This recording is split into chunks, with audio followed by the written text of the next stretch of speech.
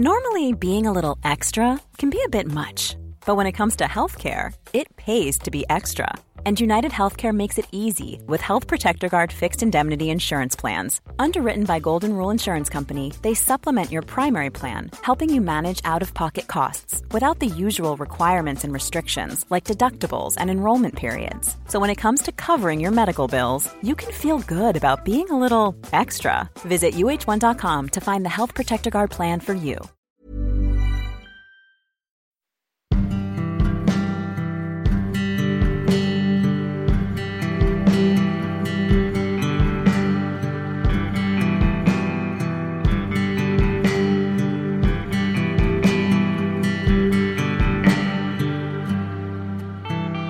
Kittlas du av bra berättelser och undrar vad folk är och gör?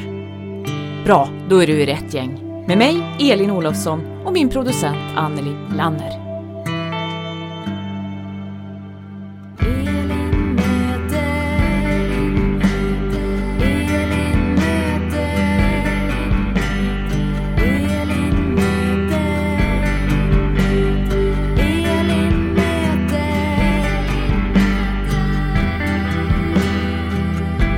Välkommen till ett specialavsnitt av podcasten Elin möter. Hur är läget, Elin? Jo, men det är glatt, det är specialigt, det är att inte känna efter så noga. Allting blir nog bra. Hur är det med dig? Ja, men jag säger samma egentligen. Försiktigt positiv. Försiktigt positiv kör vi på 2022 också. Ja, fast positiv har ju blivit lite negativt med testerna och det här, så att jag vet inte. Helt negativ, men försiktigt optimistisk. Rätt antal streck i lådan, eller? Ja, nej, vi kanske ska lämna det där. Ja, Jag tänkte att vi i det här avsnittet med hjälp av några av 2021 års poddgäster ska prata om hur man blev det man blev. Det är ju som nästan en lite specialfråga vi har i podden för jämnan, tycker jag. Ja, men det är ju det. Och eftersom jag fortfarande inte riktigt vet vad jag ska bli när jag blir stor, så tänkte jag att vi börjar med dig. Har du alltid velat bli författare? Ja, men jag tror det på sätt och vis, därför att jag har ju alltid varit fascinerad av det här med ord och språk och berättelser, sagor, allt sånt. Sen vet jag inte riktigt hur tidigt man formulerar det i sitt huvud, sådär att det är författare just, och det är ett yrke och det utövas så här, det vet jag inte. I ett tidigare poddavsnitt, då fick vi ju veta att du hade kunnat bli något helt annat. För när du pratade med Maud Bernhagen så höll hon på att göra dig till sportjournalist. Det avslöjade du då. Men ni pratade också om varför hon blev just sportjournalist. Det började med att alltså grunden, ett sportintresse såklart. Och framförallt för min del började det ju med ett skrivintresse. Så jag kan nog, eller det vet jag att det är med säkerhet därför som jag har kommit in på den här banan. Att jag började med, alltså mitt skrivintresse har jag haft i hela mitt liv. Och gillat att skriva sagor och hålla på med alltså, det skrivna ordet och läsa. Jag läste allt när jag var liten. Det bästa jag visste var när jag fick åka med pappa till tankar på macken. Och då köpte han både Aftonbladet och Expressen. Och sen kunde jag läsa dem från varenda sida. Och även tidningsprenumeration och Östersundsposten som vi hade. Jag sprang till brevlådan först av alla och läste. Tyckte det var väldigt intressant. Så det var från början. Och sen så var jag sportintresserad. Och så svarade jag på en annons i Östersundsposten.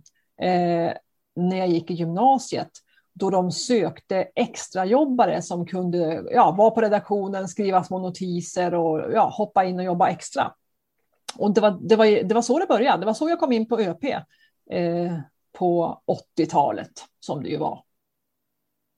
Jag har ju faktiskt ett distinkt minne av dig som sportreporter på Östersundsposten. Det här vet inte du, men det var ju nära nästan att du gjorde mig också till sportjournalist faktiskt. Jaha, oj, vad spännande. Ja, jag tänkte jag skulle berätta det för dig nu när jag fått tag på dig. Därför att jag var ju jag var ju också väldigt sportintresserad som barn och så. Tittade mycket på friidrott, mycket skidåkning, mycket engelsk fotboll faktiskt i Tipsextra som det var då. Ja, var sådär lite nördig som man kan vara som barn på något sätt. Och sen så var det så att jag var med i ett damlag eller tjejlag i Sankt Olofsloppet som är för lyssnarna så är det, om man inte känner till det, ett löparlopp, en stafett som går mellan Östersund och Trondheim. Och då så var det så att min mamma sprang i samma lag som jag. Vi var ju ett stort gäng tjejer och kvinnor. Och det skulle komma en sportjournalist från Östersundsposten och ta några snabba citat av min mamma. Vad var det för lag? Ja, jag kommer inte ens ihåg vad vi hette. Jag tror att kanske Offerdal någonstans? Ja, vi sprang som Offerdals damlag då, tror jag, det året. Okay. För sen hade vi lite olika kombinationer av lag några år där för att få ihop det. Men då i alla fall så tänkte man så här, då hade man sett, jag hade ju inte sett, det låter ju som att det här var på 1800-talet, men jag hade inte sett så många kvinnor som var sportjournalister helt enkelt. Jag hade sett Jane Björk i SVT förstås. Ja, just det. Sportspegeln. Men, och då var det ju så nämligen att när den här sportreporten då från ÖP skulle komma så var det en ung tjej. Och det var du. Nej men, oj. Så tänkte jag så här, du vet, spännande. Hur man är som barn. För jag kanske var så här 12-13 år då. Och tänkte på något sätt att ja men alltså det här är ju en ung tjej. Man formulerar inte det medvetet, men man inser plötsligt att det här är ju nästan en tjej som jag. Även om hon är liksom smartare och mer begåvad och så förstås. Men ja. på något sätt tänkte att det kanske är möjligt att bli sportreporter även för mig. Sen gjorde jag ju andra val och blev inte det. Men jag brukar ändå tänka på det. När jag ser det ibland i TV4-sporten så tänker jag att det där hade kanske kunnat vara jag. Ja, men och så tror jag att det där är så otroligt viktigt. Just att man ser någon som är som en själv. Och man kan tänka då att ja, men det här går ju. Den här personen har gjort så här. Att det är ett otroligt sätt att man kan vidga sina egna vyer för vad som är möjligt. Så förebilder och sådana saker som man ser just på det sättet är ju otroligt viktigt. Men du, nu blev det ingen sportjournalist av dig, men du har Anneli, en. Nej, visst, nej, just det. Men en annan fråga, ditt stora fotbollsintresse då? Du sponsrar ett fotbollslag, du följer Premier League, du kommer eventuellt att följa svensk fotboll kanske. Någon gång när hjärtat har läkt ihop. Ja.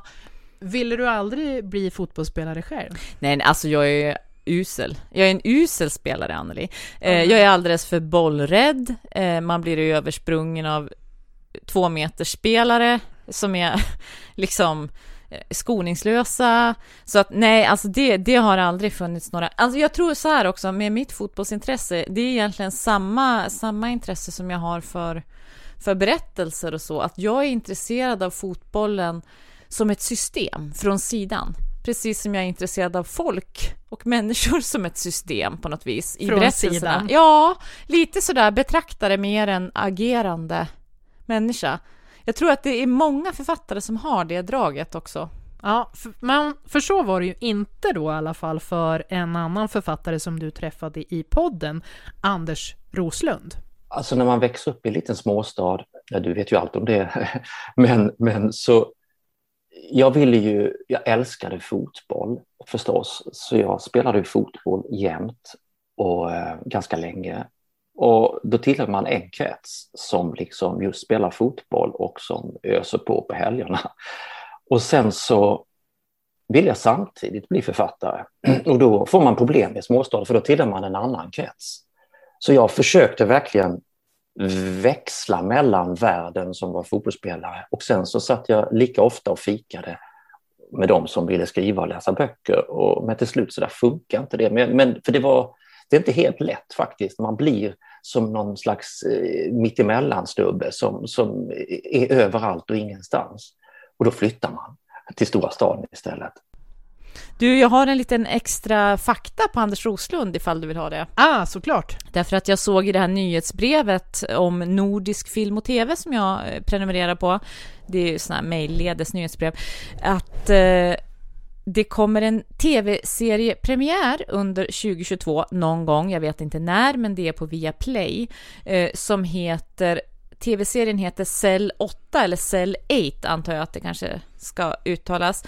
Det är så att den tv-serien bygger på en bok av just Anders Roslund och Börje Hellström. En bok som kom ut för ett antal år sedan, ganska många år sedan tror jag. Men som heter Edward Finnegans upprättelse. Ja, den har jag läst. Den är riktigt bra. Ja, så den blir nu då tv-serie. Spännande. Men du, det där med att komma från en liten ort som både du och Anders Roslund gör. Hur tycker du att det har påverkat dig och ditt författarskap? Vet du vad jag tror att det gör? Varför det är bra för författarskapet, påverkar författarskapet men är bra för författarskapet, är att man har en begränsad scen eller arena för berättelsen, som till exempel en by eller en liten stad eller sådär. Det finns inte så många aktörer. Nej men precis, för det blir ju ofta så om du tänker omvänt, om du tar de här stora ryska klassiska författarna till exempel. En grej som svenska åtminstone läsare ofta brukar säga är ju det att det är så många karaktärer och de heter samma sak nästan allihop. Jag kan inte hålla isär dem allt där. Och det kan man ju naturligtvis tycka. Sen har ju de böckerna andra stora värden. Men det gör ju, jag tror att det gör något med det här att man behöver koncentrera berättelsen till färre människor. Och det är väl något man har kanske naturligt om man kommer från ett mindre ställe. Men det är hur som helst någonting man behöver göra när man ska skriva en bok eller berätta en berättelse. Därför att berättelsen kan inte passera genom så väldigt många karaktärer, om du förstår vad jag menar. Det blir väldigt svårt för publiken, oavsett om det är läsare eller tittare eller vad det än är, att hålla isär och känna också för var och en om man inte känner dem så väl och de är många. Du pratar ju om att komma från en liten ort även med en annan poddgäst 2021, Kristoffer Karlsson. Vi ska lyssna på vad han sa. Jag menar, när man kommer från en liten ort så jag tycker jättemycket om att du plockar, eller så här, det är jätteroligt att du plockar upp den detaljen om bilar, för det var ju någonting som när vi var barn liksom, så var det så här bara så här, ja men det är Göran som kommer där borta, för det är liksom, det är den gröna Saaben som kommer där, det är Görans bil. Men det är ju så, livet var ju inte så stort rent geografiskt eller i antal invånare, men det var ju stort på ett annat sätt. Alltså det fanns ju inget större på många sätt och vis än när Breared spelade fotboll till exempel.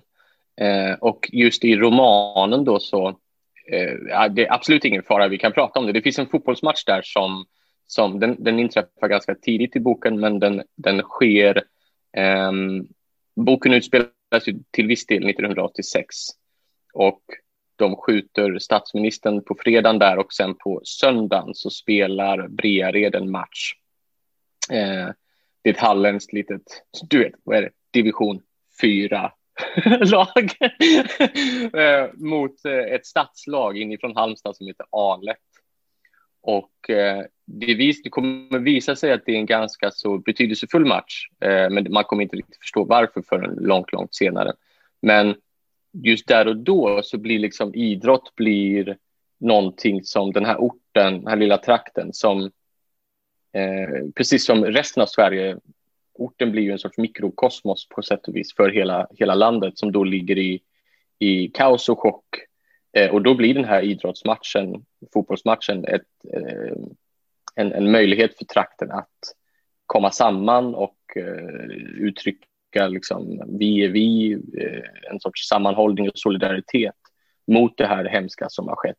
Och också givetvis en arena för att ge utlopp för alla känslor de känner. Det är ganska mycket ilska som uttrycks under den här matchen också i publiken. Den skyldige bör skjutas och sådär, öga för öga, tand för tand.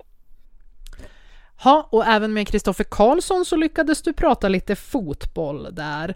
Men idrottare då? Har du velat bli en skicklig, duktig idrottare någon gång? Skidåkare till exempel? Jo, men det vill man väl. Alltså jag tränade ju skidåkning när jag var barn och så här, och jag vet ju att det är någonting som hyllas i min omgivning, min hembygd och så. Men jag tror kanske inte egentligen... Alltså jag har ju... Jag menar... Ja, men man drömmer väl om att ta OS-guld eller man drömmer om att vara snabbast, vinna tävlingar. Men jag har liksom inte haft det som en aktiv dröm som jag har jagat, om du förstår vad jag menar. Man kan ju drömma allt möjligt som barn och tänka att ja, men det kan jag bli. Jag kan bli liksom fredsmäklare på Gazaremsan, eller jag kan bli... Ja, man kan ju bli i princip allt utom USAs president om man inte är född i landet, va? Men inte reglerna aktiv. Kan ju ändras. Ja, det också. Men du, i podden 2021 så mötte du faktiskt en OS-medaljör, Ida Ingmarsdotter, som du frågade varför hon blev skidåkare. Ja, hur blir man skidåkare? Det är ju också en väldigt intressant fråga.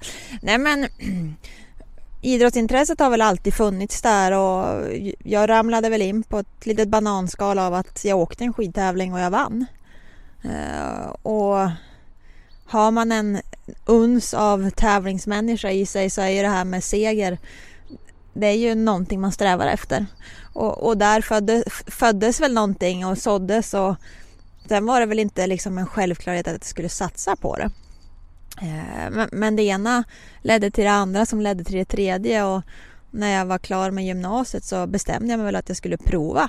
Ja, men se hur bra kan jag bli. Och så satte jag jag hade ett OS om, jag tror det var 5 år då. Liksom jag sa att men dit fram ska jag satsa och se liksom, kan jag nå till OS?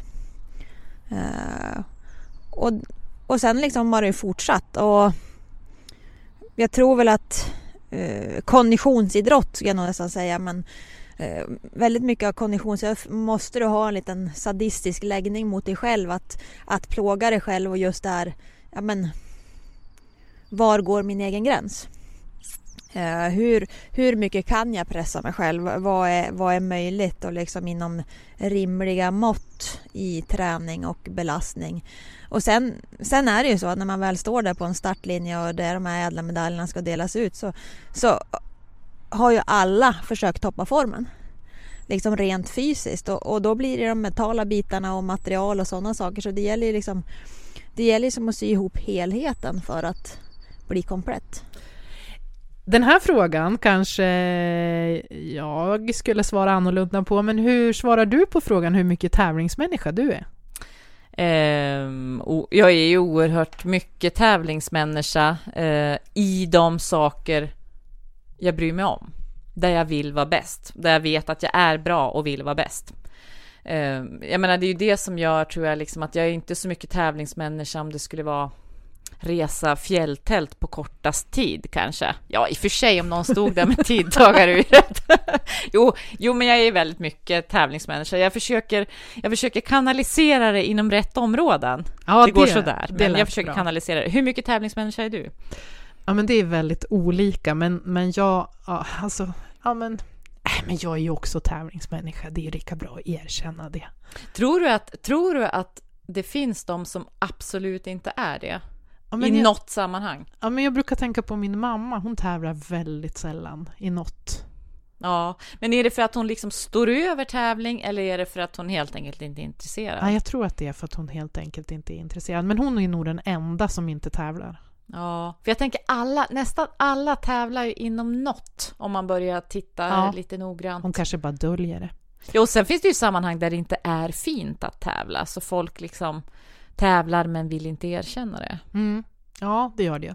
Men du, ett område där du och jag faktiskt tävlade i ett tidigare liv, det var ju journalistiken, när vi jobbade på konkurrerande lokalmedier. Det har vi också gjort. Det var så länge sedan så att det är ingen som kommer ihåg det nu. Nej, men då tävlade vi ju lite om att vara först med nyheter och sådär, det kan man ju säga. Men hur kom det sig... Både du och jag utbildade oss ju alltså till journalister för länge sedan och har jobbat som det också. Varför blev det journalistik för dig? Alltså jag tror egentligen, apropå den här frågan om jag ville bli författare redan som barn, så tror jag att det var författare jag ville bli. Men journalist var någonting mera konkret, där det fanns en universitetsutbildning och det fanns fasta anställningar. Eller ja, det gjorde det då efter några år, och de kanske är ute ur matchen igen numera. Så att det blev, jag tror att journalistiken, på sätt och vis, även om det kan låta lite sorgligt när jag säger det nu, men journalistiken blev en omväg till författarskapet för mig. Sen hade jag många goda år och några risiga år också i mediebranschen, men och journalistiken var ju rolig för att det var tävling. Det gällde ju liksom att vara först med nyheter, sätta de bästa rubrikerna på den tiden jag var nattchef till exempel och sådär. Men egentligen var det aldrig det som jag innerst inne verkligen ville, tror jag. Nej. There's never been a faster or easier way to start your weight loss journey than with PlushCare. PlushCare accepts most insurance plans and gives you online access to board-certified physicians who can prescribe FDA-approved weight loss medications like Wegovy and Zepbound for those who qualify. Take charge of your health and speak with a board-certified physician about a weight loss plan that's right for you. Get started today at plushcare.com/weightloss. That's plushcare.com/weightloss. plushcare.com/weightloss. Caroline Engvall, hon är ju också tidigare journalist. Hon var gäst i podden 2021. Hon berättade om sina drivkrafter när hon blev journalist. Vi lyssnar. Jag har ju jobbat som journalist sedan jag var 14. Jag var ett väldigt blygt barn, men jag visste att jag alltid ville skriva. Det var det enda jag gjorde när jag var liten. Och jag blev journalist, tjatade mig in på lokaltidningen i Vänersborg där jag bodde då. Och blev ganska snabbt när jag fyllde 18 blev jag chefredaktör på ungdomstidningen Frida. Och då var ju Spice Girls och Backstreet Boys som allra hetast. Så vi reste ju jorden runt och intervjuade kända artister. Men det som jag brann för mest, det var att läsa och svara på alla de mängden brev som vi fick från våra unga läsare. Som berättade om en ensamhet, om problem man hade hemma eller i skolan, men att man inte vågade berätta om det här för någon vuxen. Och ett av de breven som jag fick kom från en tjej som, jag kunde inte släppa det här brevet. Hon hade en helt vanlig uppväxt med 2 bra föräldrar och hon var duktig i skolan. Men på väg hem från stallet en kväll där hon älskade att vara så blev hon våldtagen av en kille i skolan. Och hon bestämde sig direkt för att det här skulle hon aldrig berätta om för någon. Och när hennes kompis föreslog att vi ska lägga ut en annons och sälja oss själva på nätet, så tyckte inte Tessan, som hon hette, att det var någon stor grej. För hon kände att hennes kropp var så förstörd efter det här första övergreppet. Och det här blev en snabb väg för henne in i ett väldigt destruktiv värld där hon började ta kontakt med sina egna förövare för att skada sig själv. Hon ville söka den här smärtan som hon inte kunde tillfoga sig själv, men som det fanns gott om andra personer där ute som var beredda att hjälpa henne med. Och hennes historia blev många år senare boken 14 år till salu, som öppnade dörren för mig in i en värld av ännu fler berättelser från barn och unga och vuxna för den delen. Och efter det så har jag i stort sett ägnat hela mitt liv åt att sprida kunskap om utsatthet på nätet, sex som ångestdämpning och konsekvenser av just tystnad som blodskam också handlar om. Caroline är ju hon är ju en väldigt skicklig debattör och argumenterar ju väldigt starkt för de här frågorna. Hon gör det ju väldigt bra. Jag beundrar verkligen det där engagemanget hon står för. Där ser man ju också värdet av, även i tragedier, väldigt dystra situationer, värdet av berättelsen och värdet av att få berätta sin historia. Att det också kan leda till någonting gott och ett starkt engagemang också, som i hennes fall. Mm. En annan som har ett starkt engagemang i sin del av journalistiken, det är ju Eva-Lisa Wallin, en av Sveriges främsta kriminaljournalister som var med i podden sommaren 2021. Hon jobbade som vanlig nyhetsjournalist och valde sen att bli kriminaljournalist, och hon berättar så här. Jag tror att det intresset började när jag var på Gefle Dagblad för jättemånga år sedan är det nu. Det är väl inte riktigt 15 år sedan, men 12-13 år sedan drygt, som jag började liksom se den delen av journalistiken. Jag har jobbat väldigt mycket med liksom rak vanlig nyhetsjournalistik på P4 och lokaltidning. Och det kändes som att det här med kriminaljournalistiken var dels en lite egen värld att avkoda, väldigt mycket källor som krimreporterna, de var 2 stycken som jobbade på Gefle Dagblad med, och samtidigt var det också väldigt mycket liksom händelsenyheter som det fanns ett stort intresse för hos publiken och också som man själv ville försöka förstå och fatta. Jaha, den här händelsen, det hängde ihop med den här saken. Kriminaljournalistik då? Har det varit något för dig? Alltså det var inte så mycket då när jag var journalist. Däremot skulle jag nu på senare år kunna tänka mig det mera kanske när jag har hört så mycket true crime-poddar exempelvis, som är ett annat sätt att berätta. Och just som handlar väldigt mycket om det här som Eva-Lisa också säger, att ta reda på hur saker egentligen hänger ihop, det här fördjupade berättandet och just det här med trådar, ledtrådar, vem som var på vilket ställe vid vilken tidpunkt, hur lång tid det tar att gå från en viss parkering genom djupsnön till ett utedass eller vad det nu kan vara. Så att jag skulle nog mer kunna tänka mig det nu än vad jag kunde det tidigare. Mm.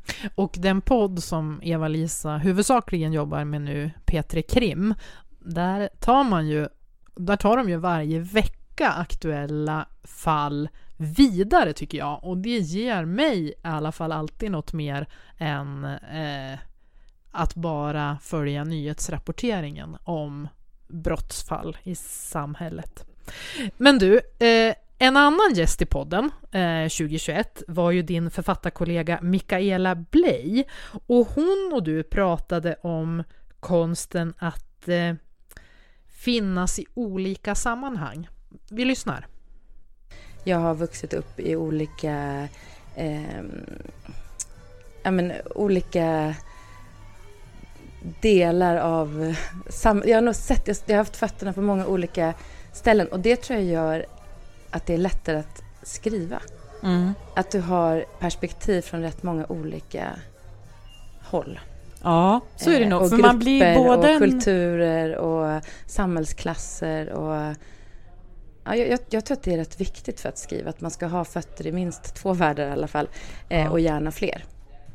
För man blir ju en ganska bra observatör. Precis. Av det där och ser och små förstår, markörer. Inte bara ser, men du förstår. Man har levt i det och med det, och det är ganska få förunnat tror jag. Många lever på så ett ställe eller i samma grupp i alla fall av människor. Ja. Men har du alltid velat skriva? Jag har inte alltid velat skriva, men jag har alltid velat berätta historier. Jag jobbade ju med tv innan. Så att skrivandet som sådan har inte varit jag har i och för sig alltid skrivit av mig. Jag har inte skrivit något manus eller så, men jag har haft jättemycket historier i huvudet. Men att det blev en bok, det är jag nog lika förvånad över som mina föräldrar typ. Att det blev det till slut. Men jag tror att när jag jobbar med tv, då är det så otroligt många med i berättandet. Och att skriva en bok är ju superlyxigt, för du får ju skriva till punkt och du får berätta precis det du vill berätta. Det är ju väldigt lyxigt faktiskt. Är det lyxigt att skriva en bok, Elin, som Mikaela säger? Ja, det är ju lyxigt på sätt och vis därför att du får befinna dig i ditt eget universum under lång tid och bygga den världen som du gör när du skriver, och du får breda ut dig. Samtidigt så är det ju stenhårt jobb. Det tror jag de allra flesta författare skulle skriva under på också. Det är ju berättelser som lever i ditt huvud dygnet runt, och du måste jobba hårt och jobba om texten om och om igen för att den ska bli så bra som möjligt. Någon som också lite jobbar på så sätt, det är ju poddgästen, musikern och kompositören Johan Ederfors. Ni pratade också om det där om 2 världar. Jag är självlärd på piano, så när jag var liten satt jag hemma och spelade piano. Men jag började liksom inte lära mig spela piano förrän jag var typ en 11-12 år. I och med att jag själv är så svårt att säga när jag började lära mig, men jag vet att jag fick lära mig några ackord när jag var 10 någonting, så spann jag vidare på det liksom. Men däremot så så gick jag i kommunala musikskolan som det hette då, på trumpet. Så på trumpet är jag liksom mer skolad. Så att för mig har det varit väldigt bra att ha de två världarna. Och jag tror också att det också på sätt och vis har gjort att jag håller på med lite olika genrer. För när man spelar trumpet så då kommer man in på helt andra genrer i början liksom. Än om man bara sitter hemma och liksom försöker konstruera saker själv. Det säger sig självt liksom att man lär sig spela ett instrument för någon som berättar hur det ska vara. Då får man ju färdiga låtar och då blir det lätt liksom viss typ av musik när man börjar spela trumpet liksom. Men du, är det inte ett udda val för en liten kille i Småland att välja trumpet? Nej, men inte på den tiden, för det fanns det himla många blåsorkestrar och traditionen är stor, i alla fall i Småland. Det fanns mycket blåsorkestrar och musikkårer och sånt där, så att jag var med i 2 stycken blåsorkestrar under hela min uppväxt kan man säga. Så att det var ganska naturligt. Det fanns en del förebilder som var äldre. Men anledningen till att jag började spela trumpet, det var ju en sån här klassisk instrumentvisning som fanns. Då det kom ut några lärare och tog med instrument så fick man prova. Och så fick jag ju ljud i trumpeten. Och mina föräldrar fick inte ljud i trumpeten. Så det kan ha varit en sån liten detalj som gjorde att jag började spela just det. Hur är det då? Har du någon sån där trumpet? Har du gjort något som dina föräldrar inte klarade av? Nej, Hej Annika och Rolf. Inget så här specifikt ögonblick tror jag, inte som Johan och trumpeten så. Däremot så tänker jag ibland på det som vuxen. Det här att jag har ett jobb och ett företag som befinner sig ganska långt från mina föräldrars yrkesliv exempelvis och så. Och bara det här att driva företag, att det är ju jag tänker mig ibland att det kanske hade varit lättare i början av företagandet om man kom från en företagarfamilj exempelvis. Inte så att mina föräldrar inte skulle klara att driva företag, det skulle de säkert klara alldeles utmärkt. Men jag tänker mer det här att det tog ganska lång tid för mig, och nu har jag varit företagare i många år, men i början liksom att komma in i det här med prissättning, att kunna tala för sitt företag, för sig själv, sitt så kallade varumärke, allt vad det är. Och särskilt i den här branschen som jag är i med berättande och kreativitet och sådär, att det är tuffa villkor, det är stenhård konkurrens alla dagar i veckan, och det är liksom, man måste ta sig an det med stort mod och driv och allt vad det är. Så det kan jag väl tänka är lite grann sådär det som skiljer mig från mina föräldrar på sätt och vis, som har då haft olika jobb men som har varit anställda. Som du förstår, det som jag har tryckt i mig, alltså moffat, det är ju våra tidigare poddgäster. Alla tidigare sådana finns ju att lyssna på din favoritpoddplattform. Men ja, och tack! Väldigt intressanta möten har det varit. Det var väldigt kul att lyssna tillbaka på dem. Det blev också som en liten årskrönika för mig när jag kunde höra vad vi hade haft för oss under hela 2021. Men vad har du moffat för någonting? Jo, men alltså jag har ju moffat någonting som, det är en reprismoffa, men jag tyckte att den var värd att lyfta fram nu igen. Just i och med att du säger det här med att man tittar tillbaka och tittar framåt. Och jag menar, det här är tider då det kanske är dags att göra sina bästa val, om man säger så. Det är det ju alltid, men just det här med ett nytt år som ligger framför oss och lite osäkra tider i världen och så överallt. Jag har då lyft fram den här boken förut så mycket så att folk en del tror att jag har någon slags provision på försäljningen av den här boken. Det har jag såklart inte. Det är bara av hjärtats lust och positiva erfarenheter. Men det är alltså boken Tough Love av Johannes Hansen. Ja, där ligger den, Anneli. Här är den, Johannes Hansen. Han gör också en väldigt, väldigt bra podd. Ja, det är många som fnyser åt det här med mental träning och tycker att det är flummigt och sådär. Jag kan ibland tänka att de som fnyser allra högst, de är nog lite rädda för att bli utmanade. För det gör ju Hansen, och i den här boken. Här är det hårda tag, kan man säga. Ja. Hårda tag på ett bra sätt som handlar just om det här att gör dina prioriteringar. Vad vill du ha ut av livet? Vad vill du leva för liv? Varför har du inte redan satt igång med det här som du drömmer om? Gör det idag. Skriv det där mejlet. Boka det där mötet. säg upp den här bekantskapen om den gör ditt liv miserabelt. Jag fick ju den här boken av dig, det är över ett år sedan nu, och ja, det är ganska tufft att jobba sig igenom den, men väldigt, väldigt nyttigt. Ja, och jag tänker att det ligger lite grann i tiden nu det här med allt att vinna i andra halvlek, som vi brukar säga, du och jag i podden. Och vad vill vi med resten av vår tid på jorden? Ja, och jag vet ju fortfarande inte vad jag egentligen vill bli. Jag sa ju till syokonsulenten, som det hette på min tid i 9:e klass, att jag ville bli sjörövare. Och det var ju kanske ganska halvgenomtänkt. Det är ju inte för sent än, men de har ju lite bistrare framtoning numera, sjörövarna. Ja, det var ju inte det där, det var ju mer på Jack Sparrows, det var en sån sjörövare. Ja, du ska ha någon snusnäsduk över gässan och hela den grejen. Ja, typ det är inte så mycket våld och försöka svälta ut några missionärer på något fartyg. Så. Nej, mer ligga i det här nätet under bogsprötet och titta på delfiner, tror jag det var. Ja, men det är inte för sent, Anneli. Det är ju en dröm som du kan jaga nu 2022. Ja, eller om jag ska bli cowboy i Montana. Ja, just det. Det är ett annat. Det är det också. Du skulle verkligen klä i cowboyhatt, det tror jag. Tycker du det? Jag tror du skulle bli väldigt förvånad om jag skulle aldrig sluta skratta, men jag är beredd att finansiera den om du tar på den. Men då ska jag absolut se till att jag skaffar mig en cowboyhatt. Men om du inte var författare då, vad skulle du göra då? Ja, hör du.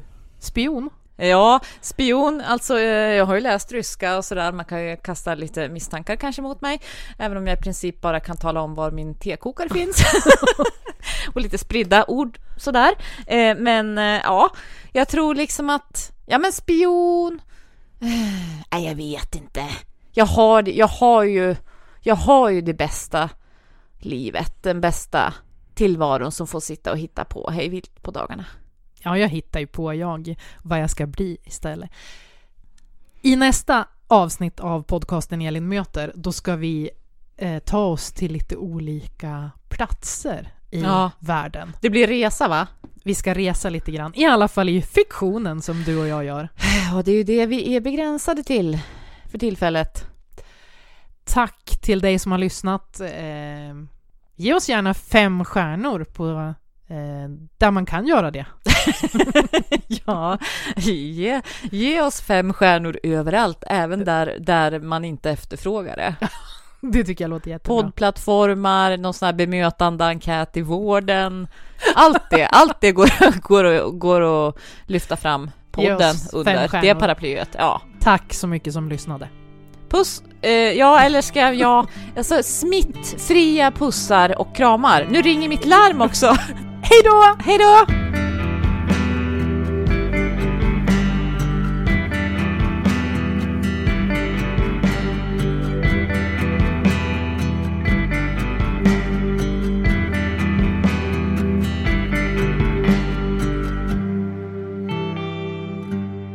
Podcasten Elin möter görs av Anneli Lanner och Elin Olofsson.